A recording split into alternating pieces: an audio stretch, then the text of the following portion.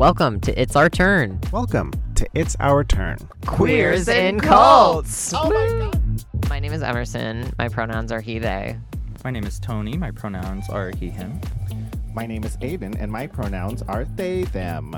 We would like to acknowledge the original inhabitants of this area, the Wiyot tribe, and thank the past, present, and future stewards of this land. This land acknowledgement does not exist in the past tense. Colonialism is a current ongoing process, and we need to build the mindfulness of our present participation. We all should take action to support our local indigenous communities. Go to honortax.org to find out more about whose land you're on and how to support those tribes. In this show, we talk about religious and personal trauma. Our episodes often include subjects centering around manipulation, gaslighting, coercion, toxic masculinity, patriarchy, shame, guilt, brainwashing, emotional, mental, and physical abuse. If any of these topics are things you don't want to hear today, please feel free to skip this episode. Your mental health is always the top priority. Is it happening? Is it real? Are we on? Are we live? I think so. I can hear your phone notifications. This is so much. You know what? Went to Olive Garden. And it was me, my mom, my sister, my brother. And You came out of Olive Garden? That's the fucking gayest thing I've ever heard. I know! I don't understand how this radio thing works. Like, is it... I don't know. Absolutely not.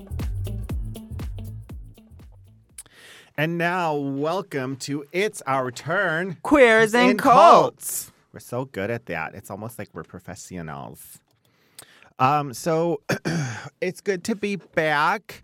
I'm loving having you on the show more often now that you're not working Saturdays. That you finally have the weekends off. Yeah. It's so lovely to have you here. It is wonderful. All the time. Yeah. I'm enjoying it immensely. And I know that you are too, because you get to spend more time with me, which is always a delight. Mm-hmm. Feel free to agree anytime. Sure, honey. Don't call me. Don't call me. So how are we doing? Let's check in. How's things? How's life? What's going on? Doing great. Yeah? Doing great. Tell me about it. Yeah. Tell me every little thing. Tell me about it, stud. What is that from? Greece. Oh, yeah. You call yourself a gay. Oh, get out. I'm a homosexual. I'm a homosexual who doesn't know what Greece is. I know what Greece is. You know, funny thing about that is, I know Greece. Yeah. So when I was a kid, we used to watch Grease religiously. Yeah. And I used to use Grease. Watch Grease religiously. And my favorite song of the whole thing was "Hopelessly Devoted." Me too. I love a good ballad. You know. Yeah, come on, we were queer, honey. No, from the very beginning. No where to hide. Speaking of Hopelessly Devoted, I'll just sing it for you now if you didn't know. Yeah. If you haven't heard it, you know what? That's what's going to be on our break. We're going to listen to Hopelessly Devoted. Ooh, that sounds wonderful. Mm-hmm. I really like the Glee version. Well, okay. Now I believe that you're gay. Yeah, because it's about two gay lovers in the Glee. If you haven't seen Glee. Oh, is it? Oh, that's right. I forgot about that. Mm-hmm. So good. Mm-hmm. Yeah. Was that the end of your story? Yeah. That's a wrap. Thank you for coming. This has been It's Our Turn, Queers and Cults. I was wondering what the punchline was. With Aydan Apparently and there Tony. wasn't one. Okay. I'm a little sad. I know. My brain's not working very well. Depression. Sometimes I cry. I think that's a song too. Yeah. I'm doing great. Thanks for asking. Oh God. Oh good. That's what I meant to say. I have. Yeah, life is good for me at the moment, and I just recently went through. I don't know if I talked about this last week. I went through and cleaned and organized my entire house for the first time in my entire fucking life. And I saw it, and it was beautiful. It's beautiful, right? Gorgeous. It's nice. Like, I got a couple shelves and did some rearranging and got rid of stuff and put everything away, and now everything has a place. And I'll be damned if that didn't actually help my mental health. Oh, yeah. Like, everyone says it. Oh, just clean and organize. Which, don't get me wrong. Anybody that tells you just clean and organize probably doesn't have the level of like trauma or depression that whoever they're telling it to has, you know? And just clean and organize is something realistic that they can do. It's not that easy, you know? Right. I just happened to be in a manic episode and was able to direct it towards Yeah, that. we love, you know? we love a good manic episode. Yeah, we love it. Get so much done. I love that episode. By episode, I mean manic. It's my favorite episode. Yeah, so it's been like, I was telling someone that recently that, so I've realized finally that there is, when you have trauma, when you have PTSD, when you have like it's peaks and valleys constant. That's just how your life is now. You know, like there's no like, pardon me. I've been trying my entire life to like level out, and that's not real. I'm not going to level out. I'm going to have peaks and valleys, and I can definitely work harder to manage those peaks and valleys and know when they're coming, you know? Yeah. So that I can prepare for them. So I told my friend I've been reframing this. Instead of saying good times and bad times, I say, or like even peaks and valleys, something like that, I say I'm just I'm stocking up for winter. So when I have a high or a manic or an up kind of period of time, I just reframe it in my brain to say that I'm just stocking up for winter. So I clean my house, I reorganize, I, buy the shelves, I put them together, I put everything on, I get everything put away, I find a place for everything, I get everything as cleaned and organized and prepped and ready. I stock my shelves with food, canned food that can be, just something that I can easily prepare meals. I put, I get everything stocked and ready that I can, because I know that it's going to kind of like go down a little bit, and I'm going to have less energy, and I'm going to feel not as good about life, and that everything that I'm doing is going to become more difficult. Mm-hmm. And I know that period is coming, and it's okay. I'm okay with that. Mm-hmm. I understand it's part of how my brain works now. So I'm just stocking up for winter so that I can make it through winter as easily as possible and as comfortable as possible. Right. And then go back into, springtime or whatever. Mm-hmm. It does help, actually. It helps when you're in a depressive, when you're depressed and you have a period of depression that's really bad, you have if your room's clean, it really helps. It does. It eases it almost. Yep. Or if you have somebody who will come over and help you organize or whatever, that helps. Helps a ton to have your space organized and clean when you're depressed. I was talking about this. Who was I? I don't remember who I was talking to about this, but they were talking about kids and how how challenging it is to raise kids, and how we were talking about how that just because you're a parent doesn't mean that your mental health automatically fixes, and that sometimes you need breaks. You need breaks from children. We were talking about how you need breaks from people in general, across, partners, coworkers, and then also they were saying children, that just because someone comes into your life does not automatically mean all your mental health just dissipates. You still have to have breaks from people. You know what I'm saying? Au contraire. Yeah. I feel in fact, people bring a lot of fucking issues. And so they were talking about how you need those people to drop your kids off with for a little bit. You need that 2-hour break. You need that vacation or whatever. And I said, that's what the term "it takes a village" actually means. It's not it takes a village to, whatever. I don't remember. I said, but it takes a village because everyone needs a break. Everyone needs help in that sense. And that's how I feel about mental health and just community in general.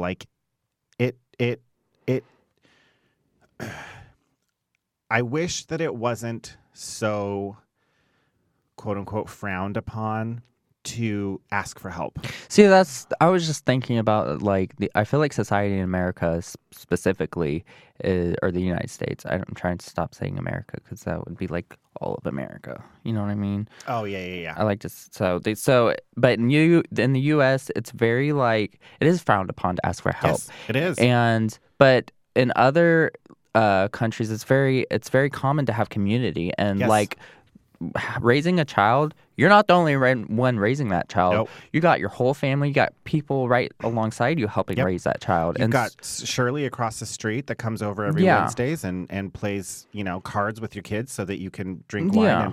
and forget. Yeah, it's not frowned upon at all. Exactly. Like you don't even have to ask in most No, situations. No. Shirley shows up whether you want her to or not. You know what I'm saying? She's there Like, with the casserole and everything. Yeah, precisely. Yeah. You're absolutely right. Like it I was thinking the same thing, that in other countries, like in other cultures, community is just part of life. Yeah, It's not something and it you should be. Yes, agreed. Because I mean, you can't expect like humans. I feel like human beings at our very core are community driven. Yes. And this whole weird toxic independence thing that we have going on is Ooh, I just like that. Toxic independence. yeah, is ridiculous. It is. But that's the thing. And damaging. It's so damaging. So damaging. That's the thing, though, that like, we've said this before, that like mentally healthy people don't benefit, the people who are controlling society. Like mentally healthy people don't bring money into, so people who have really good self-worth don't make cosmetic companies money. You know what I'm saying? like that Yeah. You have to feel bad about yourself to be benefiting so many of these businesses and corporations and, For sure. and society in general. Because if you have independence from these things, if you have self-worth, if you realize you don't need material things as much as they tell you do, then all of a sudden you're not giving money back to them. You're not spending hundreds and thousands of dollars on cosmetics. You're not, It's kind of like when it started. The whole women shaving their bodies things started in the 1900s. It was not that long ago, and it was a capitalist gain. Yeah, it was a razor company. Yeah, a razor company wanted to sell razors, so they're like, how are we gonna sell more? Let's put a model on the stage with no hair on our body and be like, this is perfection. Yep. If you have hair on your body, ew. Yep. Now buy our razors. Buy our razors to shave off that disgusting hair. Make us rich. Yeah. It's absolutely. so ridiculous. And it works because we don't create a society that encourages mental health, but then we use that lack of mental health to get you to buy into all these other things. Yeah. But you're absolutely right. I think that I wish that was more common, that like we did have a community so that when I'm not doing well, you're there to, like help me through my difficult times. And then when that, when you're not doing well, I am, and it's just that community support happens. I'll cook for you when you can't cook for yourself, and you can clean for me when I can't clean for myself, and we just all help each other in that way. And that's how you actually make it. That's how you're actually successful. Yeah. You genuinely can't do it all on your own. Yeah. I mean, if you think about it though, we're almost forced to be selfish and so that we can survive in this specifically this country, because you have to constantly think about yourself and how am I going to make that money and what am I going to do, and it just desensitizes people. Well, and it's this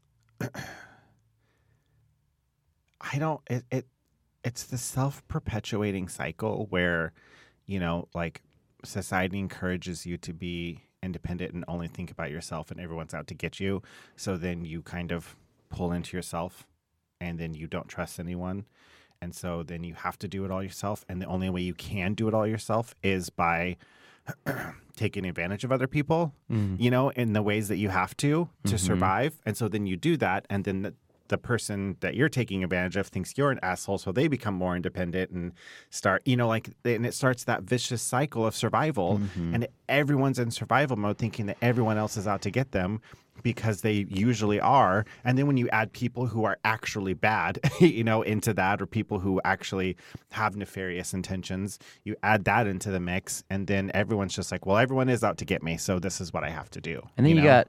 got these you got the rich their pockets full of coins getting ready to throw stones at the prostitute who's trying to eat. Yeah. Oh, 100%. Yeah, exactly. Because let's put the focus on these other people who are destroying society, Yeah. quote unquote. Like, you're the reason why she's got to make money. She's Yeah. got to eat. She's got to feed her children. Yeah. She's like, you're the reason that these people are in these, like, that people are in these situations, and yet we're still not blaming them, you know? Yeah. Yeah, I mean, that's how religion works. Like, not to you know, have this like awkward segue, but I mean, it's the same structure. Yeah. It's the same structure that let's just create this big guy in the sky and then keep everybody looking at everybody else and not themselves, while we tell you that by looking at everybody else, you're actually looking at yourselves. And if you just keep that lie going, then you never have time, and then keep you so busy you can't ask questions. Like that right there. That's it. That's the basis of so many toxic religions. Yeah. I did think of the other night, I did think of a really good band name. Yes. Mary Magdalene and the Stoners.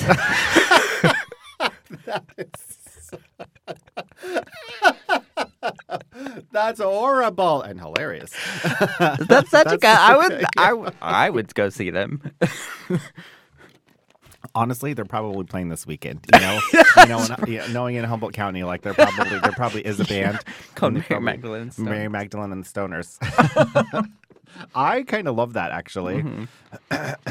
I'll be the opening act, the front person for that. Okay. Sounds good. So now that we've solved all the world problems, now what?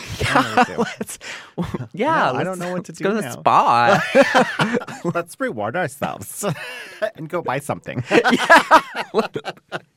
And contribute to materials. I'm just kidding. I buy things all the time. Yeah. But yeah, we're gonna talk about superstition a little bit. Yeah, we were going to right? talk about superstition, and so I was thinking about that, like how.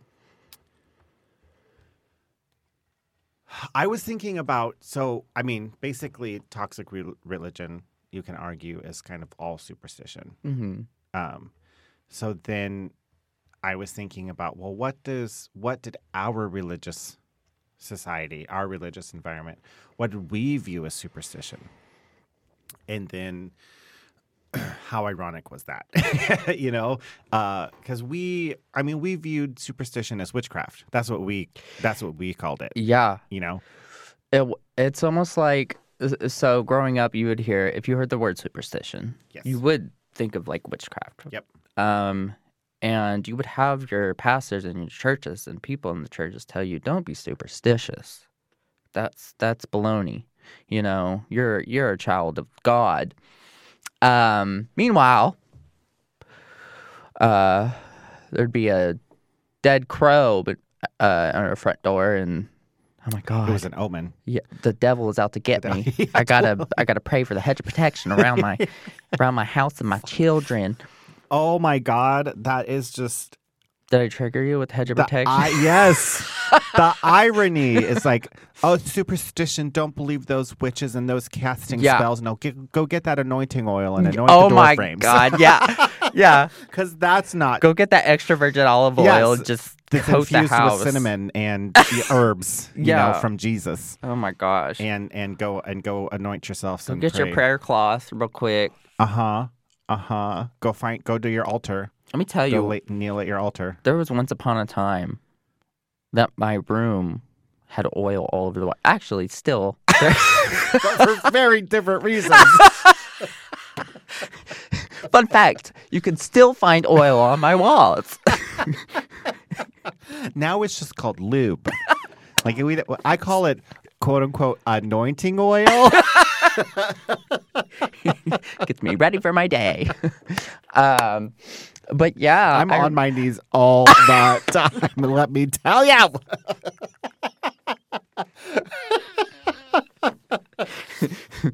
Oh I yeah, mean, honey, let me tell you, I'm on my knees more now than I was in church. You know what I'm saying? Okay. See, before I was afraid of penetration. Now I welcome it. I let that gospel just penetrate me. Morning, noon, and night. We're going straight to hell. I'll see you when I get there. The good one. Yeah, the good hell. The good hell. The good place. This is the bad place. So what was I saying? Oh, oil. Oil. Yeah, that's yes. I remember when I moved out of one of my apartments that I moved in there as a Christian, moved out as a heathen. Yeah. Yeah. And it I remember having to wash the walls because you could see the places where, every time I fucking had a gay thought, which was often, it was sure. just, grab the fucking olive oil and anoint all the walls and all the door frames, and my head and my feet and the ground and open up the door and splash it outside a little bit, I'm surprised we didn't slaughter a lamb and spread the blood across the door frames. The only reason we didn't is because we were taught that Jesus was the lamb. Yeah. If it wasn't for that, if we were some random sect, I wouldn't put it past people. I was talking about that with this whole fucking ridiculous debacle with that. Listen, we talk about toxic religion because we know that we know that not all religions are bad. Not all religions are toxic. But that fucking dumbass pastor in Ferndale, I just can't be nice about it. I can't be nice about him. Yeah. Fucking putting on a sign that, beware drag queens. Yeah. It we were taught, and just on these people who are violent, who have been violent against queer people in drag shows and stuff. Some pastors will talk about anything but Christ. For fucking real. Oh my God. Yes. But let's discuss. But what was I gonna say? That our church didn't encourage violence. Our particular brand, our pastor didn't encourage violence. But if we did, or if our church was still active in this time, that pastor was still active now. Mm-hmm. I 100% wouldn't put it past him to encourage violence. Oh yeah. We would have eventually got there. Yeah. And that's the scary thing for me is that, I mean, you can see Christianity in the U.S. evolving, yes. especially the past few years, evolving into something almost. I mean, I saw this comparison between. It was just a subtle comparison between Christians in the U.S. today and the Taliban. Mm-hmm. Mm-hmm. And my God, their ideologies are like a mirror reflection of itself. Yeah. I was going to say that I would almost argue that they're not evolving as much as digressing. They're going back to what Christianity, quote unquote, started as, which was just fucking get rid of everybody that doesn't agree with that. Murder, kill, literally get rid of anyone and everyone that doesn't think the way we think. Yeah. That's how it started. And cry about a Starbucks cup. Fuck, boo-hoo. I just can't fathom. Speaking of superstition, I was raised in that environment. I know how absolutely outrageous and unhinged some of our thought processes were. Mm-hmm. And I still, thinking from those perspectives, go, I don't know why the fuck you care about a cup. Calm the fuck down, Susan. You just literally screamed at someone. You, screamed at your children. You abused your, husband on the way to work. And then come in and scream about a coffee cup and then claim that you're the one that's going to heaven? Yeah. You claim that you've got it right? You claim that, because because you have bangs and said thank you Jesus this morning that you're Because you have bangs. that you're going to heaven. You know what I'm saying? That you're the one that's in the right. Yeah. Like, I feel like I know this Susan. yeah. Oh yeah. We all know this Susan. But like if you took Susan's behavior, if Susan walked in to someone with, like heavy eyeliner, a rainbow flag on their jacket, colored hair, like a mohawk and whatever they think that is sinful, a shit ton of tattoos, and they were saying verbatim what Susan was saying, Susan would be casting the devil out of them. And that's the thing that blows my mind, is that it has nothing to do with behavior and all about like the self-righteousness. Yeah, the what's the word I'm looking for? The appearance. As long as I prayed this morning and read my scriptures. Entitlement? Yeah. And did and gave my money to Jesus and Stupid. go to church on Sunday. Stupidity. Am I getting there? Yeah, you're getting closer. Much closer. As long as you did the things, you don't have to be a good person. Yeah. You just have to do the things. Oh yeah, my father used to mention that a lot. Like he hid behind his salvation, like hard, absolutely. because he's I haven't seen him in a long time. I haven't really talked to him, so I'm not sure if he's changed. But I guarantee he probably hasn't. But wow, what a terrible, just nasty human being. Yeah, who hides behind his quote salvation. It just thinks he's going straight to the Lord and getting a beautiful mansion in the heavens above. Yeah, absolutely. Just because he's sanctified in the blood of Christ. It's like, okay. Yeah. The amount of times we've talked about this, how my dad would teach Sunday school, shake everybody's hand. Everyone would just absolutely adore him, think he was the best person. He was the assistant pastor. We would no sooner close the car door and he would immediately start yelling at everyone. All of us, and he would just yell and scream the whole way home, driving home, and then he would just throw a fit and yell and scream and treat everyone like trash, be absolutely awful, and then we'd load up in the car and go right back to church, and he would turn it back on, just praising and singing and jumping up and down at church and just being the perfect little Christian. And I was like, you don't see this? Yeah. Like are you not watching the same show I'm watching? Are we on the same channel here? Because you're horrible. Like you are. And so how confusing it was as a kid to read about sinful behavior and then see my father exhibit that behavior and then have him tell me that he's a Christian. That it was just like so confusing. It just, yeah. And I feel like I'm trying to, when we talk about these things, I like to remember back when I was a Christian, I was a real devout. I feel like we were both real devout Christians at one point. Yeah. Yeah. Yeah. And there was a lot of negative behaviors that I remember. But there was a time when I still used a bit of critical thinking, which I feel like is what actually saved me for the most part.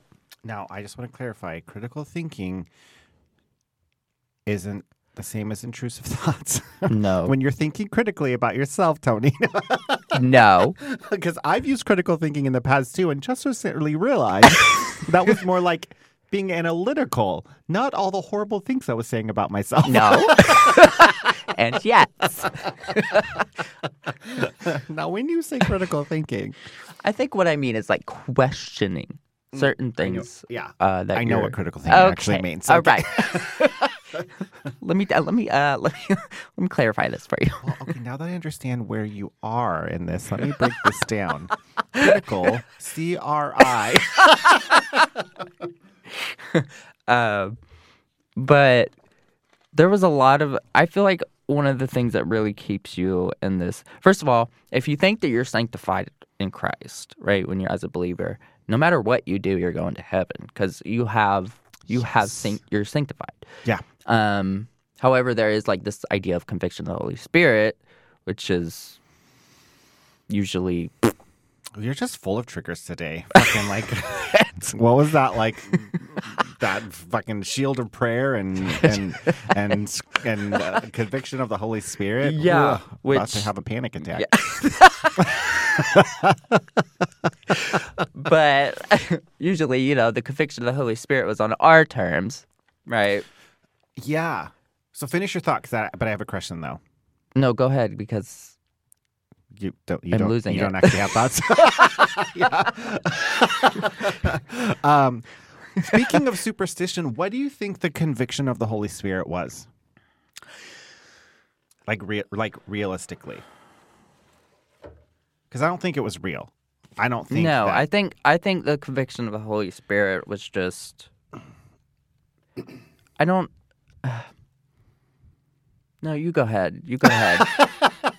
Okay, I'll give my answer, then you can think about yours. So I kind of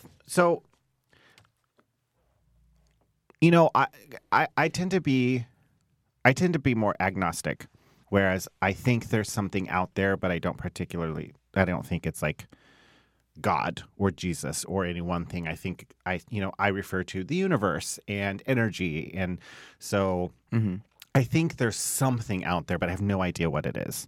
And so I think because people have, and I also believe in past lives and reincarnation. So I feel like that we bring in our lessons from our past lives into our current ones. And because it's the only way that I can reconcile like inherent moral direction, and why do I feel bad about something when I've never been taught that it's bad? And how do we know that stealing something? I also know that there's like societal implication, that we're kind of just always being fed information from our environment. But so I think that the conviction of the Holy Spirit is what we were told was the conviction of the Holy Spirit was just yet another way of Christians giving credit to God, Jesus, when he didn't deserve it or do it. So it's a combination of our like societal structure, what we're learning from observing society, as well as just our inherent moral compass. And then people calling that the conviction of the Holy Spirit so they could give Jesus credit for something else. Okay. Because that's the only way that I can reconcile it. That inherent moral compass, I'm saying, is kind of like inclusive of our past lives. Like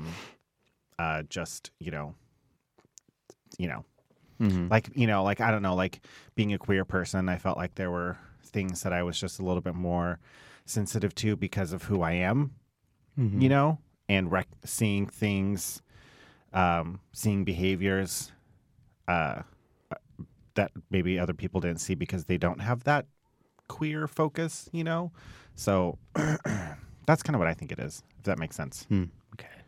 What do you think it is? What's your thought? I think it's mostly, it could just be compassion. Yeah. Simple compassion, or also society has a hand in that. I can recall a time. So here's an example of a conviction of the Holy Spirit. So like there's a time when I would fast, and then I would be like, oh, so I was convicted by the Holy Spirit and my intentions are wrong in fasting. I must fast this way, not that way. And how about fast what way instead of what way? Like my intentions are wrong. Oh, why you were fasting? Yeah, so I'm fasting I should fast for the glory of God instead. Well, both are stupid. Yeah. Let me be clear.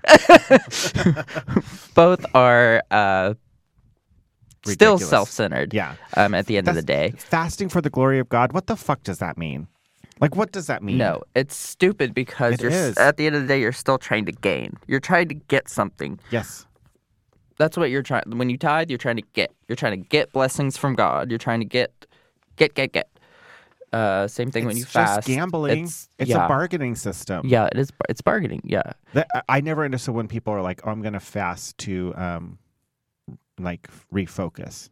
I'm going to fast so that I can, because I've been too focused on the world and not on Jesus. So I'm going to starve my body. Yeah. Because nothing makes me refocus on something else like when I'm not eating. I can only think about food most of the time when I'm not fasting. And then I deny myself food for 24 hours.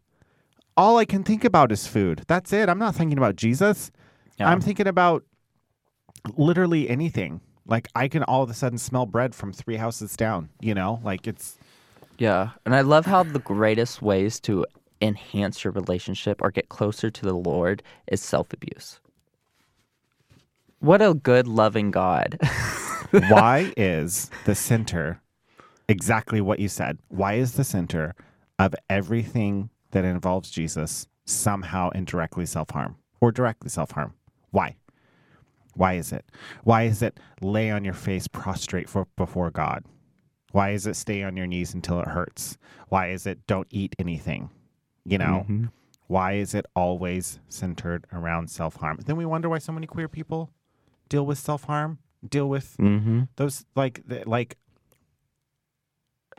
I wonder why. Yeah. Because you taught them that the only way anybody would accept them in any capacity is if they were literally debasing themselves in sometimes metaphorical and sometimes real ways. Yeah. And but it's so sad because there's queer people who, and me included at the time, was like, I would self-harm my body, my mind. I would do everything I possibly could to get free, quote, from homosexuality, because that's a demon and I'm possessed and I gotta get that out, get that away somehow. Oh my God. I should write a book on all the things I've tried. Okay, but for fucking real, on a side note, we should definitely write a book. And we should write an It's Our Turn Queers and Cults book, and it's got submissions from all of the hosts. Okay. Anyways, yeah. Sounds wonderful. Yeah, we're being that we're mentally ill people, we need to make money from any and all resources. So, so please support us and buy our book. No, I'm just kidding. Oh God, we need to monetize everything. But yeah, no. I was talking to someone one time because when I think of self-harm, I think of very specific things, which I'm not going to talk about. I'm not going to name them. But when I think of self-harm, I think of very specific things. It's kind of like how when I thought of what being gay was, I thought of only cis white gay men, because that's what society tells you being gay is, and then secondary was lesbians, and then I didn't know anything else. That was right. it. Because that's, especially as of as a very sheltered Christian, I wasn't exposed to anything, Yeah. And I was talking to someone about this weird thing that I did as a kid where I would, when I was in the shower, I would turn the water all the way to cold because I didn't think I appreciated having warm water enough. So I would turn it all the way to cold until it was really uncomfortable, as long as I could stand it. And then I would turn it back to warm. Ironically, that's great for circulation, but that wasn't the reason I was doing it. Have you ever been to a hot springs? No. I went to this place a couple times with this wonderful, wonderful, amazing person. This was even before I was out. This is still when I was straight, and kind of Christian. They would take me to this place called Harbor Hot Springs. It's a clothing optional hot springs place. One of the most amazing transformative experiences I've ever had, because it's clothing optional, but it's not sexual in any capacity at all. In fact, you can get kicked off the grounds if you make sexual advances to someone. Yeah. In the clothing optional area, because their top priority was keeping it safe. And it was there's just something magical about everybody being vulnerable in a space, not being able to hide behind anything, not your clothes, not your hair, not your nothing. It's just everyone in their most vulnerable, purest form out there, sitting in hot tubs, talking to each other. It was beautiful. But anyways, one that made me think of that is because they had cold They had like really cold springs and they had hot springs and they had like every temperature in between. Oh, that's So cool. you would like start out in the hot spring and then you would go right into the cold. It was wildly uncomfortable. And then you would warm up to the hot and then you go right back into the cold. And it's great for circulation, apparently. But if anyone has an opportunity, unless it's something that's really difficult for, I have mixed issues. As being a survivor of sexual assault, I have mixed issues when it comes to nudity. So sometimes it's healing, sometimes it's wildly triggering. So listen to yourself, listen to, like take stock of where you're at, listen to what your body and your mind and your heart is telling you in those moments. But if you're someone or you're in a place where you can't experience that, do it. Yeah. It's healing physically, it's healing emotionally, it's healing psychologically. It's really a beautiful experience, and I highly recommend it to anyone. But back to what I was saying. I was telling them about this, and I was like, isn't that weird? And they were like, that's self-harm. And I was like, what? No, it's not. I was just, I didn't think I was harming myself because I didn't think I appreciated something else enough. Yeah. That's self-harm. Yeah, that's pretty bad. And that's pretty bad, right? And I never once, I would tell people that I was like, I never struggled with self-harm as a kid. I never struggled with self-harm because I didn't do those very specific things that people tell you are self-harm, And it wasn't for a while that I realized that I self-harm. That was self-harm. And I self-harm by putting myself in very risky, like sexual situations, very, very unsafe sexual situations that I didn't even want to be in, but I would put myself in them because I thought that that's what I deserved, one. And two, I thought the only way I could get validation was through sexual experiences. And then not till like in the last 3 to 5 years did I know that unsafe sexual practices is a form of self-harm. Yeah. Didn't even know that. Had no idea. And I just think that is, pardon me, one of the things that is so detrimental about Christianity, toxic religion, is how they encourage so many self-harming behaviors. They encourage so many mentally difficult harming behaviors. And don't ever check in, don't ever teach you how to be healthy or anything, Yeah. It's really, really, really tragic. Yeah. And at Bethel, there's this thing called sozo. I know I've talked about it before, but it's like this inner healing, connect with the Holy Spirit, find inner healing. But you're in a small room with people you don't necessarily know. And you're supposed to just let God happen. And it could be, Just let it happen. Just let it happen. Just let it happen. Just go let ahead it and flow through you. have a panic attack on the floor and have George and John over you being like, George, John, Susan, Sharon, like Bethany, and Uncle George screaming at you all at the same time because you're having a breakthrough. What's really a panic attack? Yeah. Oh my God, that's happened so many times. So many times. So many times. Yep. Holy shit. There was one time I went in for a sozo. A what? It's called a sozo. It's an acronym for something. I can't remember what it's called. Or what it's the Sozo? acronym. Or the, yeah. What? It's like S-O-Z-O? S-O-S-O? S-O-Z-O, yeah. I'm going to think about what that means.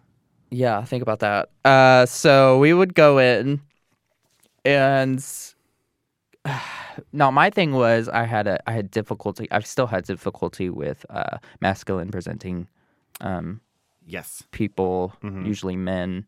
Like when I go into a room, Like usually cis men? yeah, cis men. If I go into a room and small room, I got two men sitting on the couch.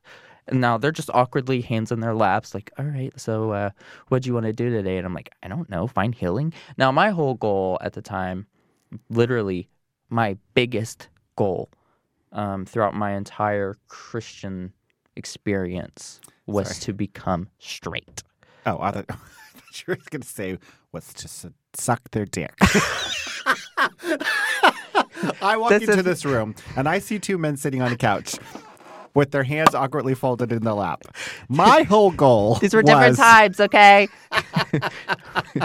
We're talking about past, not present. Get on my knees in front of them, if you know what I'm saying. Wink, wink.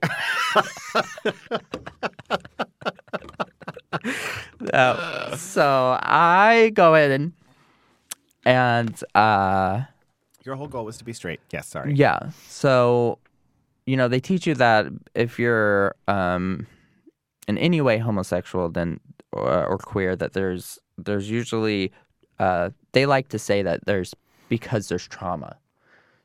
There's some sort of trauma, or we got to get to the root of that, because that is a bad plant that was planted by somebody else or something else. So we got to get that out. You had a bad seed implanted. I had a bad seed. Someone put a bad seed in you. Aydan. I'm sorry. It's not my fault I'm hilarious. Someone planted a seed.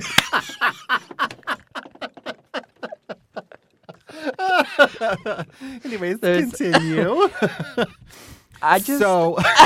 So you walked into a room with two men sitting on a couch, and you needed their help because someone put seed in.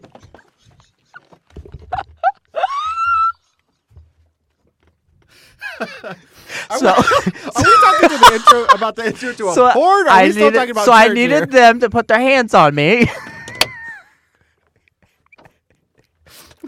We're done. Well, it's been nice knowing you people. we're out. This is lay hands on me. So there I am, crying on the floor. Two men in front of me, one in the front, one in the back. Laying hands on me. Getting healed from the inside out. Trying to deal with that seed. That's the opening line to your autobiography. So there I was on the floor in front of two men. But they were so courteous, though, because they would say, "Now, how deep would you like me to go? How deep would you?" How much of us can you handle?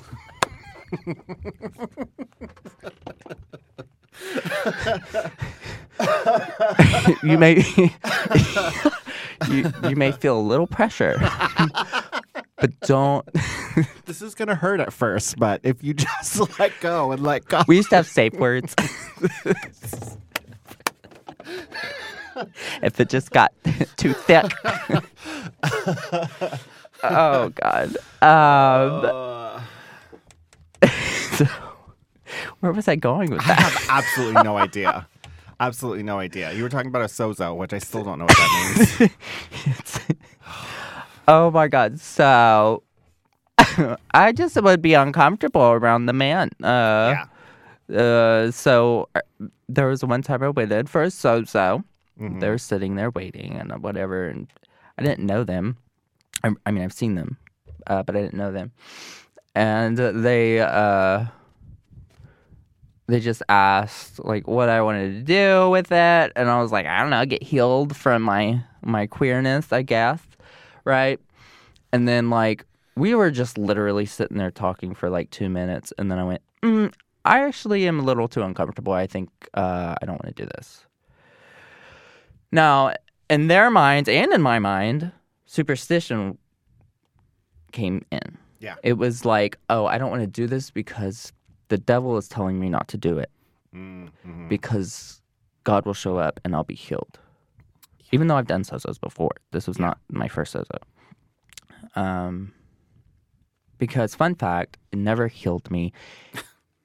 Spoiler alert. Still gay. Still very gay. So, but yeah, I just couldn't do it with men. I've done it with women before. Which is an ironic statement. Which I will never say again in any sentence whatsoever. That is a rare thing you'll hear from me. I was going to say that I thought it was always so ironic to me that if I ever needed help or wanted help getting over my queerness, they always sent men to pray for me. Like, what the fuck do you think that's going to do? Except make me have to like run out of the room in fear because my boner's going to show through my slacks, you know? Like, and some attractive men too. I can recall some like attractive, like, look, say what you want about Bethel, but everyone there was hot. There's some very attractive men. Yes. In Bethel. So I'm struggling with the demon of homosexuality, and your solution to that is to send 2 to 3 very attractive men in a small room, very strong, attractive men. Close the door where fragrances abound, and have them put their hands all over my body, all over my tingly, sensational, hormone-raging-filled body. I'd be like, oh, I think the demon lives right here. If you want to touch that, since it's me. Homosexual demon, he lives right here in my groin. Can you anoint that with oil? You anoint. I would like you to lay hands on the demon. He lives there. Like, no, go slow first. Slow. Just start out soft and gentle. Oh my God. I think he's coming out. It's coming. The demon, it's coming. Out. The demon's coming out. I mean, not me. I'm not coming out. Nothing else is happening. You know what? We need a break. Yeah. Speaking of Jesus, we should probably talk to him for a little bit. Yeah. So.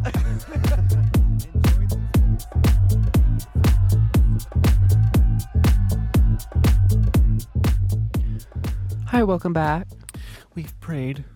We fasted. We've sought the Lord. Yes, we are sanctified in the blood of Christ.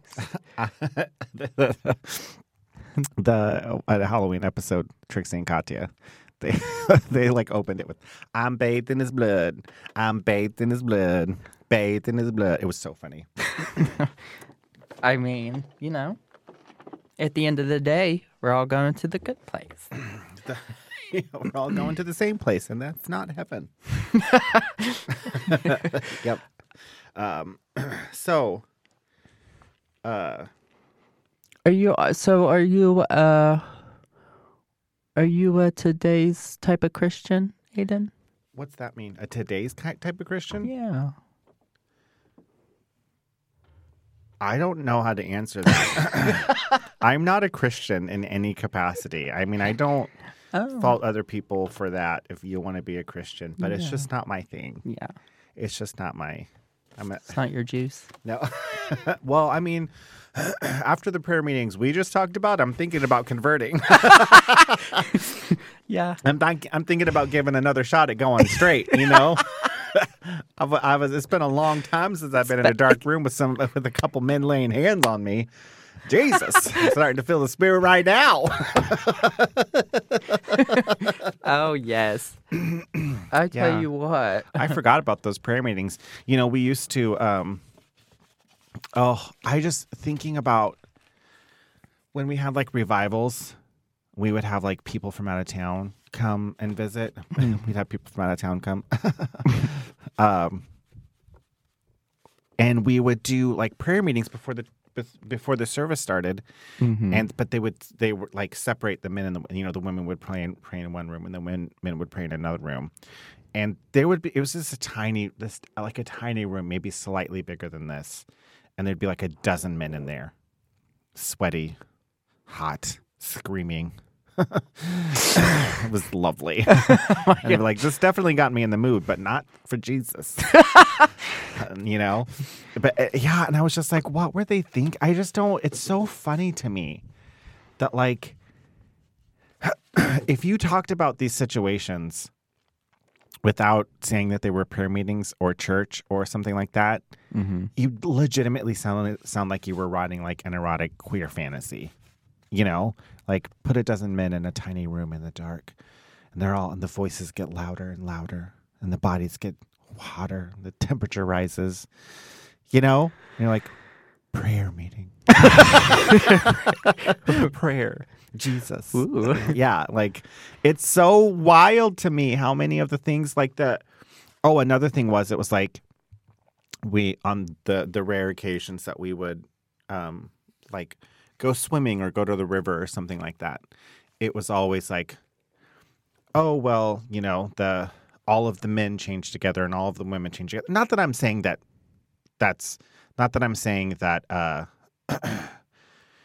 whatever. I'm not encouraging anything. I'm just looking back at like my situation. Like, they just like, we don't want you to be queer, but we're going to put you in literally every compromising situation you can possibly imagine. Mm-hmm. And then, but it's not okay to be queer. But like, yeah, you all want to be naked in the same room together? No problem. Mm-hmm. You all want hot, sweaty bodies pressing up against it? No problem. You know, like, oh, you need Jesus? We'll send over, 10 incredibly attractive people to put their hands all over you. That'll definitely do it. Yeah, that'll do it. I mean, it'll do something. That'll do me. Let them all do me. I mean, like, it's just so wild to me. Yeah. We had like, so when I first went to Bethel, there's no housing, by the way, when you first go. Oh, really? You have to find your own housing. So unless you find housing, which, by the way, housing in Humboldt County is not easy to find. No. But you have to either find housing on your... well, at first, you get to sleep in the gym, surrounded by all, people of the same sex. So I'm sleeping on the floor in my sleeping bag with a bunch of men around me. There's one shower that we all share, and it's an open gym shower. This fucking starts out like all of my fantasies. Every single I one of can't them. tell you how many times I would be taking a shower, and then I'd just be like, oh my gosh. Just control myself. Go in the corner. Stare at the wall, stare at the wall, stare at the wall, stare at the wall. Yeah. Don't get a boner. Don't get a boner. Don't get a boner. Hey. That's I'm gonna, that scene. It's don't be suspicious. Yeah. Don't be suspicious. That's don't get a boner. Don't get a boner. Don't get a boner. Don't get a boner. Don't get a boner. Don't get a boner. Yes. Yes. Oh, that's so funny. Anyways, yeah. Yeah, because most of them did not know I was a homosexual. Half of them probably were themselves. They were. They were all like. They were. First of all, I'm sure we've talked about the fact that, like, I think the percentage. So we currently, a lot of the general accepted like opinion is that like the majority of people are straight and a small percentage are queer or gay, and like I think it's exactly the opposite. Yeah, I do think too. a large percentage are queer or gay, and then the smallest percentage are actually so far on the spectrum that they would be closer to like only straight, Yeah. So fucking, it wasn't just you. It was probably 50 to 60% of you were all interested, but no one was able to do anything about it, Yeah.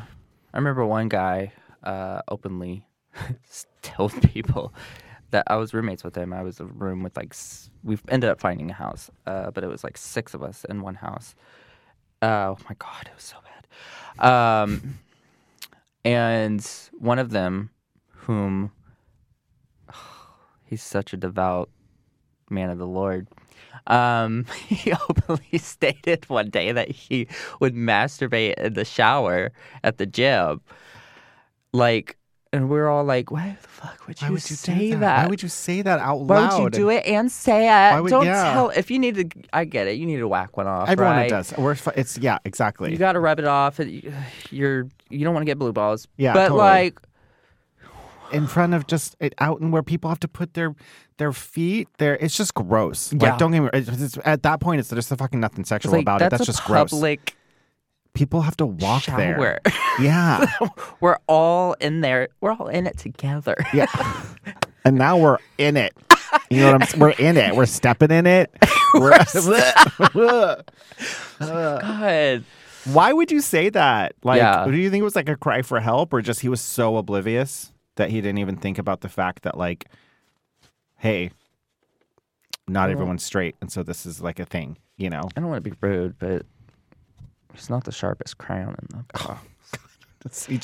So he was oblivious. He was just like oblivious to like anything and everything. Oh yeah, he went from it was crazy too, because he had his little awakening, quote Awakening.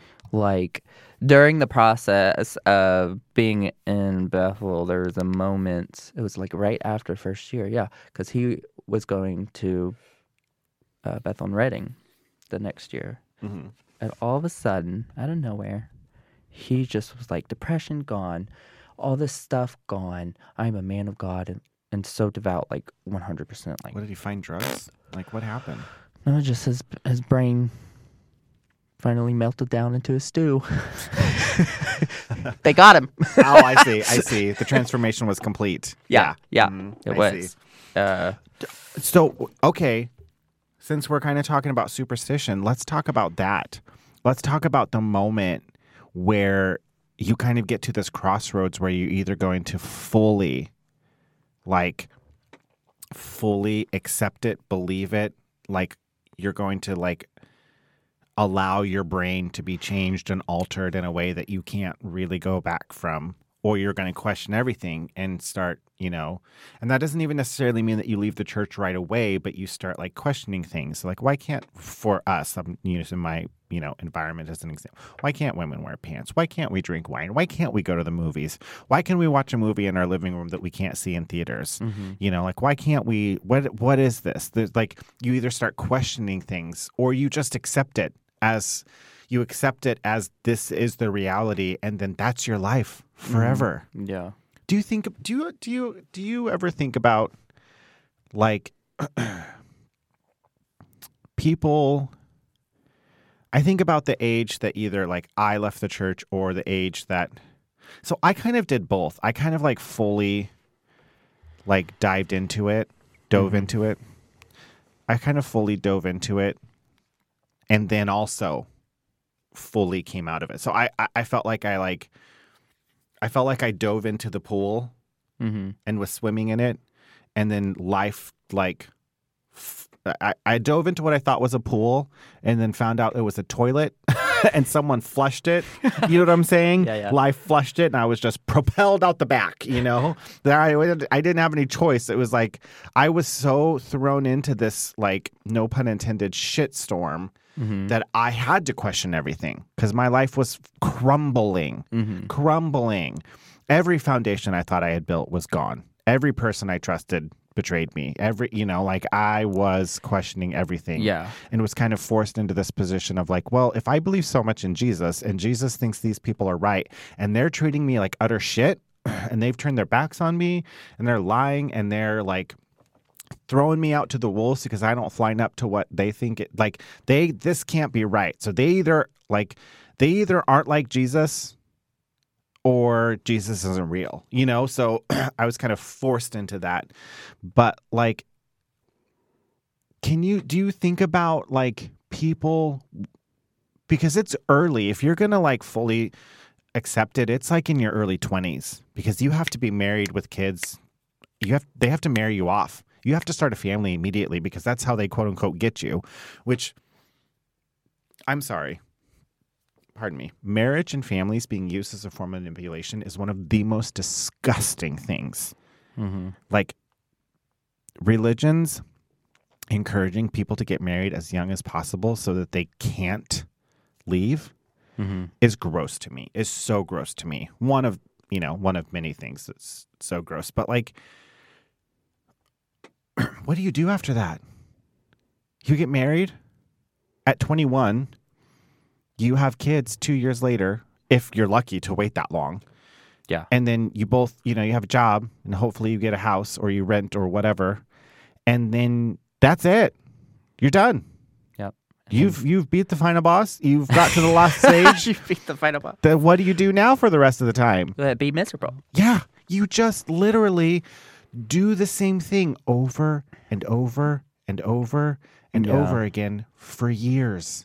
Yeah, two of my friends in the Bethel experience they were two of my best friends, but they were so, they just want to get married so bad. And they did. They got married pretty quick. And I'm just like, why? Why do that? What's so appealing about like, that? y'all are not that, and like, honestly, it was kind of toxic, their relationship. And I'm like, it probably hasn't gotten better. No, it doesn't, usually. Yeah. So I'm just like, ugh, bless their hearts. It's just, I just can't. I mean, I'm not saying that I'm not saying I fucking like traveled the world or did anything like particularly noteworthy, but like I've also spent the last fucking decade of my life actively, intensely working on my mental health, Yeah. which is a little exhausting. So Oh, it just clicked. So they could have sex. that's why they get married so quickly. Yeah. Because you can't have sex before marriage, which is just so weird to me. So weird. Yeah. So weird. But doesn't that just seem kind of ridiculous? Like almost justifying. Wouldn't that be wrongful intentions? Wouldn't that be sinful? I just had a memory. I remember the pastor's wife. The pastor's wife is the one that dealt with all the like marriage, relationship, sex things, which we didn't really talk about sex, but the closest we ever did was her. She would talk about it in her Sunday school class, because women couldn't really be pastors, so they got Sunday school classes. I remember her saying that you shouldn't get married to have sex. But if you can't control yourself and you're going to have sex, It's you better should just to get it's better married. to just get Yeah. married. Mm-hmm. And I was like, I remember that talk. excuse me? Yeah. If you're so afraid that you're going to have sex, you think it's better to make a lifelong, they called it a lifelong legal commitment to someone so that you can fuck once and then find out you hate it? Mm-hmm. Or find out you're not compatible? Worse, bound by God. Bound by God. Bound by someone who's probably not real. Really? That's your answer? It's just baffling to me. Just absolutely baffling. I mean, what other explanation is there than that they're trying to trap you? Like that. I mean, like, come on. It is. It's a very big Come trap. on. Yeah. It can't just be like, well, Also, if you can just ask for forgiveness, then what makes sin so bad? Fucking go find a room, fuck, and then say, sorry, Jesus, and then go back to living your life. Yeah. I know plenty of Christians who do that every day. Exactly. I know plenty of Christians who don't. They don't feel like they need to ask Jesus for. I just don't understand what makes sin so bad if you can just immediately ask for forgiveness. Yeah. Then they went into the whole like intentions of the heart, and God knows your heart, and God knows your intentions. Oh, yeah. Oh, yeah. And like, oh well, if you're just asking for forgiveness to get out of trouble, then you're Well, I not got some actually bad asking news. for If God forgiveness. knows y'all's intentions as Christians, y'all going to hell. You can ask for whatever you want. Yeah. It's not going to get you into You're heaven. going straight to hell, my Yeah. friend. Yeah, because let's talk about your intention to embezzle. Let's talk about your intention to manipulate. Yeah. Let's talk about your intention to control And abuse. and abuse. Yeah.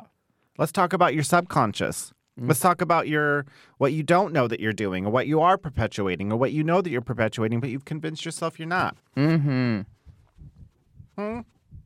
And the use of God to justify everything. Shit. I mean, even the whole Bible it's just men using God to justify their actions. Yeah, or that's what they left in the quote unquote Bible. I mean, have you read the Old Testament? Jesus Christ. Yeah. What is it? Blessed are he who bashes the baby against the rock. Like what?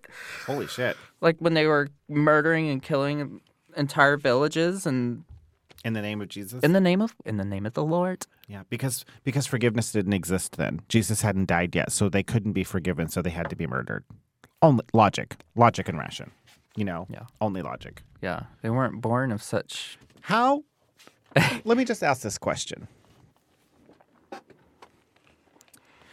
If someone started a business, a school, let's say someone started a school with full-on curriculum, Okay. hundreds of years, this school has been teaching this subject. And then the person, because they could live hundreds of years in this alternate reality, the person who started this school, wrote this curriculum, created this whole way of living, goes, excuse me, so I've learned a few things, and I've grown a bit, and I realized that a lot of the things I was teaching were wrong. Mm-hmm. So I'm going to make this new curriculum, and I'm going to call it the new curriculum. I see what you're doing there. And we're still going to keep the old curriculum for reference, Mm-hmm. Mm-hmm. but we're all going to go by the new curriculum. Mm-hmm. And that's legitimate? You think that people are going to be like, well, Yeah. they're obviously very intelligent because they taught this old curriculum for hundreds of years that we have lived our entire existence by. So they have to be infallible if they've created this new curriculum that counteracts everything in the old curriculum. Mm-hmm. And that sounds legitimate to you? Yeah. That sounds like an education you want to have? You know, and what's crazy is that you get, they say that the Old Testament or the Torah always points to Jesus, right? Mm-hmm. Okay, so it always points to Jesus. And then you start asking questions, and then you get a pastor from Bethel, very, very rich, very, very famous man, he'll say that everything points to Jesus Christ. And then you'll ask questions about, the murder and all the abuse that God apparently loves so much in the Old Testament. And then he'll go, so we have the New Testament now. At the end of the day, if you have questions, just think Jesus. What would Jesus do? What would Jesus say? So the Old Testament was still written by God and the Holy Spirit, right? Is what they believe. What they claim. So not men. I mean, men wrote it, but they were they're filled with the truth of God. As according to Jesus, all men are infallible. The infallible race of men. Yes. And so, but as soon as you have any questions that might be too deep, well, just go back to Christ. Just go back to Jesus. Just go back to Jesus. Live it. We're in the New Testament now, honey. Don't think about all that. So another example. Because we don't know either. So go on this journey with me. You're a doctor. Yes, I am. You've been teaching for 100 years. The only way to deal with arthritis is to kill people. Murder them. Arthritis, it's a disease. It will be spread. If you don't kill the people, everyone will have arthritis. Uh-huh. Whoops, found out it's just a bone thing, and you don't have to kill people. They can live full lives if you just medicate them. Yeah. That sounds like a smart doctor. No, it sounds like a horrible doctor. I mean, don't get me wrong. Like, I understand that science, we learn from science. We learn, maybe medical wasn't the best example. Some of us do. But yeah. But, I don't understand how people are like, murder babies, murder innocent people. Yeah, totally. That sounds like a great thing to do. Like, I've decided this is right, so I've decided you're wrong. Get rid of them. Whole generations. Like legitimately, there are scriptures in the Bible where Jesus is like, I don't like you, so I'm going to kill you.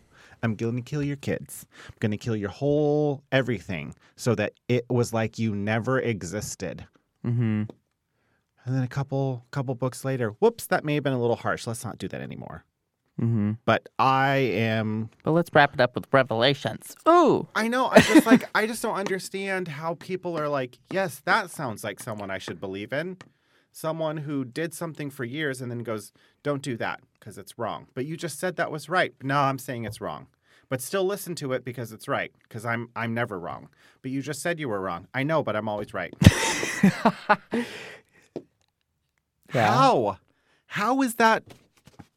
How is that like something they're like, yes, by all means, let's follow you? Yeah. This makes so much sense. Yeah. No, it doesn't. Yeah. I see, when I was a very, very devout Christian, I believed in more of a loving version of God. And I would just kind of ignore all of the things in the Old Testament and stuff like that that were just bad. And I would be like, no, he's a God of love. And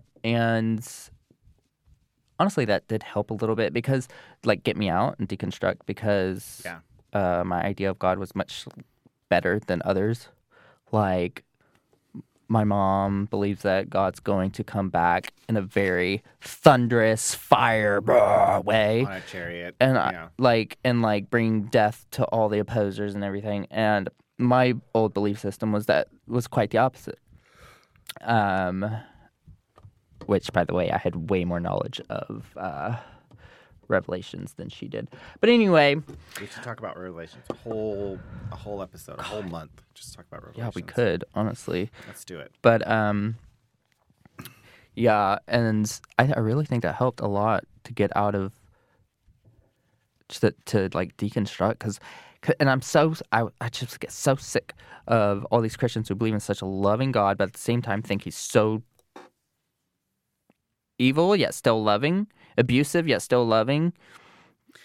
Yeah. See, I couldn't reconcile that. Like my neurodivergent brain is like, you can't love and hate at the same time. So like either you're loving God or you're a hateful God. You know, either you encourage murder and death as an option or you don't. Like I couldn't wrap my head around this infallible creature being contradictory. So it was hard. A lot. Yeah, constantly, all the time. So it was hard for me to really wrap my head around that the New Testament and the Old Testament could simultaneously exist. You know? Yeah, well, with enough manipulation, they can.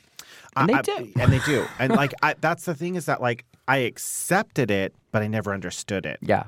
Ever. Yep. And then now I know why I didn't understand it because it's not, because it's not accurate and there's a lot missing. And that even if these are historical texts and we can prove that they're historical texts, they're not complete historical texts and they're not accurately interpreted historical texts. Now I know a lot of that information. Mm-hmm. And I know that even if we do have correctly or close to correctly interpreted text, we're not reading it correctly. The Bible can't just be accepted. Like any historical text, it can't just be accepted. The Word of God. As any kind of like unquestionable document. I mean, even people of the Jewish faith, rabbis who've been studying the Torah for thousands of years, scholars, they don't even believe that the Torah is like the literal word of God. They believe it's a lot of stories and like it's impressions and ideas and not they like Genesis. They don't believe that it's actually happened. They believe it's what's it called? Where's Annalise when you need her? She knows all the words. Anytime I don't know a word, she's like that, and I'm like, yes, that's it. It's like a fiction or like an allegory or like a metaphor. Yes, metaphor. Metaphor. Yeah. That was the word I was looking for. Thank you. Mm-hmm. Yeah, no, absolutely. A huge changing point for me was a former roommate of mine is a gay man and also religious studies major, and we were talking about and I said, so the Bible is basically like. The Bible is just basically like Mother Goose fairy tales, but, like there to teach kids lessons, teach some moral issues to, to guide you in like, like don't steal, don't hurt other people, like those kinds of things. And I said, that's basically what it is. And he was like, yeah, I mean, he goes, obviously that's a very like watered down kind of like basic explanation because basically that's what the Bible is it's this stories, metaphors, examples of moral dilemmas that this is how to teach you how to deal with these moral dilemmas. It's not something that's supposed to be taken as this unquestionable word of God that is this is how it is. Yeah. Or you get John who was put on an island, Patmos, because he was dangerous and cray-cray. Yeah. He writes and this is not the John or the one who wrote the the Gospel of John. No, this is Revelations. Revelations John is a different John. Mm-hmm. At least that's what scholars and historians believe, because they're written completely different, like the way it's written. Yeah.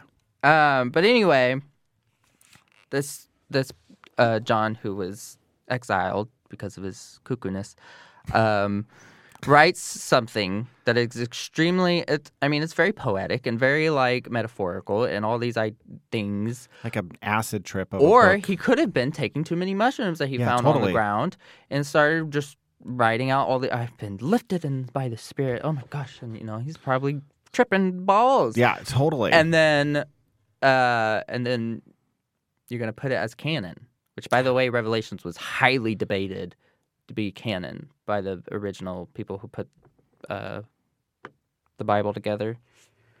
They said it was or wasn't canon. They made it canon, so it's a part of the New Testament, but it was highly, highly debated by the church. That it shouldn't have been. Yeah. Yeah. And that makes sense. And another thing, if the Holy Spirit was so involved in this, why was it debated? Yeah, exactly. If the Holy Spirit, if this was the unquestionable word of God, why did you have to think about it? Why so much debate? Why so much debate? Why did you have to talk about it? Why Yeah. did you have to decide what stayed and what didn't? Yeah. It was the unquestionable word of God. It all should have been in there. Yeah. Yeah. Also, if it was the unquestionable word of God, why is it different? Oh my gosh. Is it your perspective or is it the word of God? Because if it's your perspective, it's called a story. If it's the word of God, that's the word of God. Like it's the exact same. Mm-hmm. Like if it happened the exact same way, if it came from Jesus, then he knows what happened and he can just tell you to write it. Yeah. Well, let me just quote quote Yahweh real quick. In the words of Yahweh to a man named Job. Don't question me, you son of a bitch.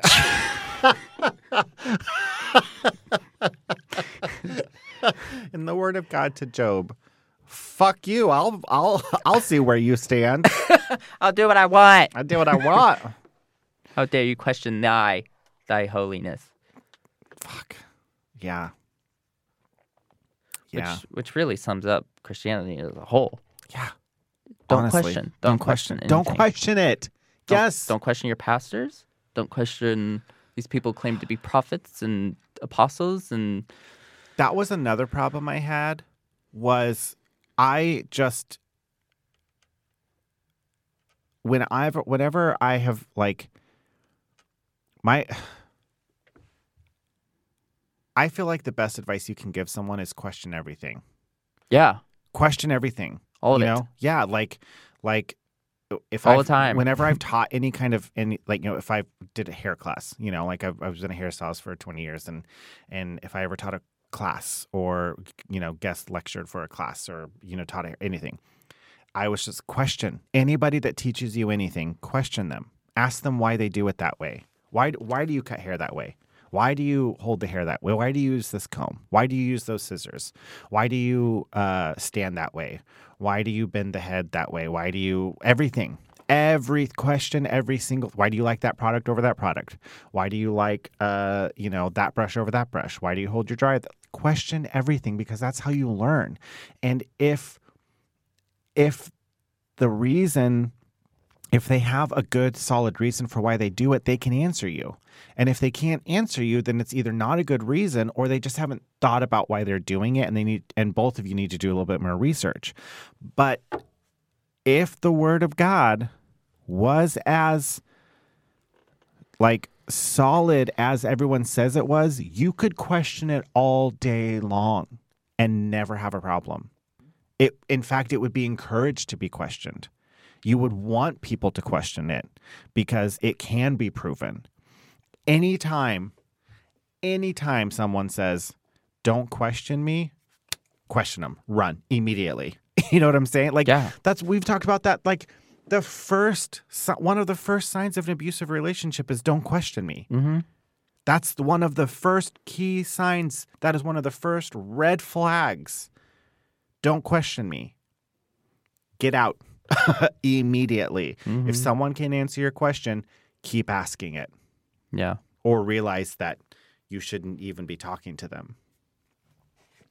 That's what bothers me. That's what bothered me growing up too, was like, why can't I question you? Why don't you have an answer for this? Yep. You know? Yeah, and then using the devil as a fear tactic to keep people from questioning, because you can't question God. If you do, that's doomnation. That's blasphemy. blasphemy. Blasphemy. You don't want to blaspheme against the Holy Spirit. That's a one-way ticket to hell, my friend. You can never come back from that. I feel like most Christians have had panic attacks thinking about that. Oh, I have, for sure. I worried significantly for years, every day, that I was going to accidentally say a combination of words. Yes. You know, that someone was going to take words and chop them up like a magazine, you know, ransom note, send them to me, and I was going to accidentally read them out loud, and then blasphemy, then I was never going to go to heaven. Yeah. I don't know why I was more worried about that than all the fucking dick I was sucking. I just asked Jesus for forgiveness for that one. But blasphemy? Oh, no. Oh, God. Yeah. Like, I don't know why I was worried about that instead of my several subscriptions to gay porn sites, you know? Not a problem. oh, honey, you ain't going to the good place. Yeah. Like, you can't even find the good place. Oh, God. Yeah. I hated, I still hate all the fear that Christianity loves to use, specifically Christianity loves to use. Other religions use fear too. Fear tactics. Yes. Yeah. Anybody that's controlling or manipulating someone is using fear tactics. Yeah. Love to use fear because it works. Mm-hmm. It works. Keeps people bound. You know, our original, kind of like topic, which, we always come in here with a quote unquote topic, like we're going to talk about it. Like we're going to do anything but say whatever the fuck we want for 2 hours. I already forgot. What was our topic? Superstition. Oh. But our original topic was, we were talking about superstition. And when someone says the word superstition, like we talked about at the beginning, you immediately think witchcraft. You think smokes and mirrors and fake and not real and snake oil and that kind of thing. And if like, and a lot of times I feel like that gets attributed to other things. Even if you're not a Christian and you don't follow Christianity or you're not a religious person, sometimes that like, oh, this is fake, it's all fake, gets attributed to witchcraft or other religions or other cultures. And so I don't know if you dealt with this, but when I came out of church, for me, and I'm even learning this about myself more, I have like clinical OCD. It's very intense on top of PTSD. So structure for me is wildly important. Routine is wildly important. Even ritual, very important to me. Helps me feel safe, helps my brain understand things, helps my mood and improves my mood if I have routine and structure, even ritual. Mm-hmm. Down to the smallest detail. I have my clothes in the same spot. They're on the same hanger, in the same position. And I have my slippers in the same spot. I eat the same thing for breakfast every day, and it's in the same cabinet, and every tiny little detail. But when I came out of church, I wanted ritual. I wanted spirituality. And in fact, I think that ritual, meditating, prayer, that would be wildly beneficial to me, but I was so afraid of it. Yeah. So afraid of anything that even remotely resembled Christianity, that I didn't look into anything. For years, I didn't look into anything. And what got me back into it was tarot cards. And who helped me with that was Tucker, one of the DJs from Mother Tucker and Dykes on Mics, Tucker Noir, and Dykes on Mics is with DJ Anya. But Tucker Noir is a very good friend of mine, and they had kind of like, they've always been like a few steps ahead, and we've had almost identical journeys, but they were like, they like started their journey a few years before I did. Okay. And So they were kind of already at like the next phase where they had been getting into oracle decks and tarot decks and realizing the ritual and spirituality, how beneficial it was. And so they kind of helped me, gave me my first tarot deck. And that has been wildly beneficial for me. And the ritual has been really great for me. I'm still learning and I'm still like getting into it. And it's been really life-changing for me. And it helped me to realize that sometimes, how do I say this? So I thought that like the problem, so I really enjoyed ritual. I attached ritual to prayer and church and religion. And then I was trying to get as far away from prayer, church, and religion as I possibly could. So I ran away from ritual. Yeah. And then I've looped all the way back to realize that the problem wasn't me or my appreciation of ritual or spirituality. The problem was with what Christianity, how it manipulated and changed that and defined it for me. So sometimes just going back to the beginning, finding out why are we afraid of this? Why are ask we questions? ask questions, exactly. Like, okay, like prayer's triggering for me, but why am I still drawn to it? Yeah. What aspects of prayer do I feel like might be beneficial for me? You know, the quiet time. Because if you think about it, the whole prayer and reading your Bible, starting out your day with prayer and reading your Bible, obviously not good. Don't read your Bible. Don't read your Bible every day. But taking 30 minutes of your day to be quiet, to talk to a higher power, maybe that higher power is just the universe, the whatever, reading a good book that helps you live a better life. I'm currently reading The Body Keeps Score. That's how I start most of my mornings. As I make coffee, I sit down, I read the Body Keeps Score, and then I think about it because I read fucking 4 pages of that book, and I'm like, holy fucking shit, this is life-changing. Great way to start your day. Great way to start your day. So I think that one of the aspects of, superstitious is realizing that the problem isn't with the ritual or the fundamental aspects. It's how Christianity has, defined it, how they've changed it, how they've what's the word I'm looking for? Tainted it, to be something that feels bad even though it's not. Yeah. You know? I mean, when you're groomed like you've been in a religion that the main pillar holding it up is fear. It's very difficult to go. You don't just wake up one day and be like, "Oh, I'm no longer scared." Totally, yeah. There's fear, and I'm scared all the time because of terrified. I have severe PTSD from Christianity. Severe. So and I've had to work through that and ask questions and keep myself centered as much as possible. And but yeah, when you how you said, starting something or going into ritualistic things or spiritualism. Yeah. It's terrifying to do when you come out of Christianity. Yeah. So terrifying. Yeah. It's triggering in the most genuine sense of the word. It's triggering. I didn't realize that one of my biggest triggers are triggers. One of my biggest triggers sounds like it. Well, my biggest triggers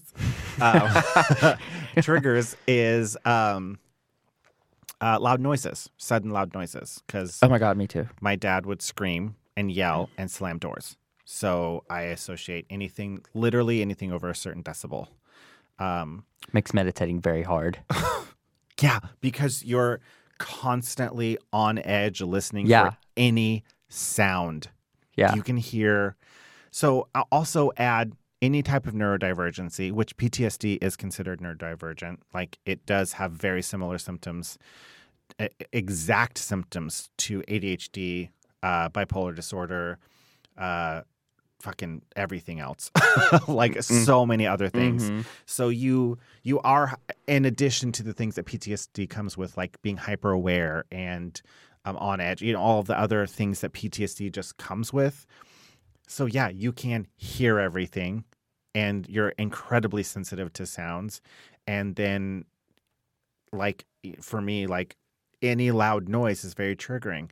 I didn't realize though that triggers can also be like, oh,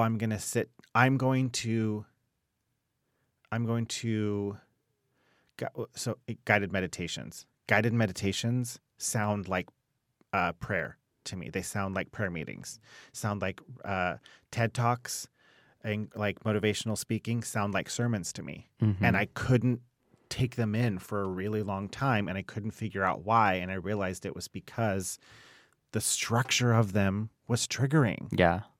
It was like I couldn't read even like books about trauma, self-help books of any kind for a really long time because it would remind me. I would hear the structure of sermons and Sunday school lessons in these books, and it would be so triggering for me. I couldn't absorb the helpful information in them. Mm-hmm. Those absolute fuckers. They try to give me a book. I forget the name of the book, but some Christian cis white man wrote this book, and one of my conversion therapy, they did try a little bit of conversion therapy on me, and one of them was to read this book, and I started reading it, and it was like, man, we're men. We need to be in the woods. We need to fix things. Was it need like to Into the Wild or something like that? like something like that. The Call of the Wild or something like that. It was so bullshit and like oh my so God! It was one of the disgusting. dumbest things I've So ever read in dumb. my entire life. I went to a men's group, like every Saturday. Which, mind you, my dad and my family lost their ever loving shit because I was leaving my. Spoiler alert: I was married for 5 years to a cis woman. I was leaving my wife for 2 to 3 hours every Saturday to go to this Christian men's group. But because the Christian men's group was run by someone not from our church, they lost their ever-loving shit because they thought I was being pulled away and that I was being a bad husband because I was leaving my wife. And then it got even worse. I allowed her, quote unquote, to go to her own women's group. Now, mind you, these were Christians. And we were reading Christian books. We were reading that dumbass, wild, woods Christian man book that I just could not get into because it was garbage. Men need to hunt, they need to kill things, and they need to camp and be out in the woods and fucking piss on trees to connect with nature because God is nature and men are so stupid. It was one of the so dumbest awful. things. Yeah. But that was how absolutely ridiculous it was. You couldn't even better yourself within your own religion if they didn't follow your beliefs. Mm-hmm. So these groups, like the women wore pants and wore makeup and did that kind of shit. So this was just, I was being a horrible, horrible Christian and a horrible, horrible husband because I was allowing my wife to go to a Christian group outside of our church. You heretic. Heathen. Such a heathen. I mean, my dad, I'm not exaggerating. I would be at my parents' house and my dad would yell and scream at me of how horrible of a husband I was being and how horrible a person I was being going to this group. And then I would leave and go spend 3 or 4 hours with like a group of Christian men talking about how to be better people and how to manage our anger and how to like real life lessons. Dumbass motherfuckers. And on that note, we're done. Let's call it a day, people. I'm taking the dog. I'm taking the dog, dumbass. If you would like to hear more of this bullshit, you should find our podcast that I never upload that I'm going to this week, I promise. If I learned anything from religion, it's don't make promises. Okay. Don't make promises you can't keep, which are all of them. follow, like, you can find our podcast, Spotify, Podbean, Google Podcast, Apple Podcast. It's there. It's Our Turn, Queers and Cults. You can also follow our Instagram. It's Our Turn Pod. Tony is doing a fucking fantastic job of sharing local queer stuff, sharing really good thoughts and things to think on, and sometimes just really good funny stuff. That's just like We all need a good laugh. we all need a good laugh at the expense of Christians. You can also email us. It's ourturnpod@gmail.com. And it's been super fun. This has been a really fun week. It's always fun to do this. I really enjoy it. But if you're listening online right now,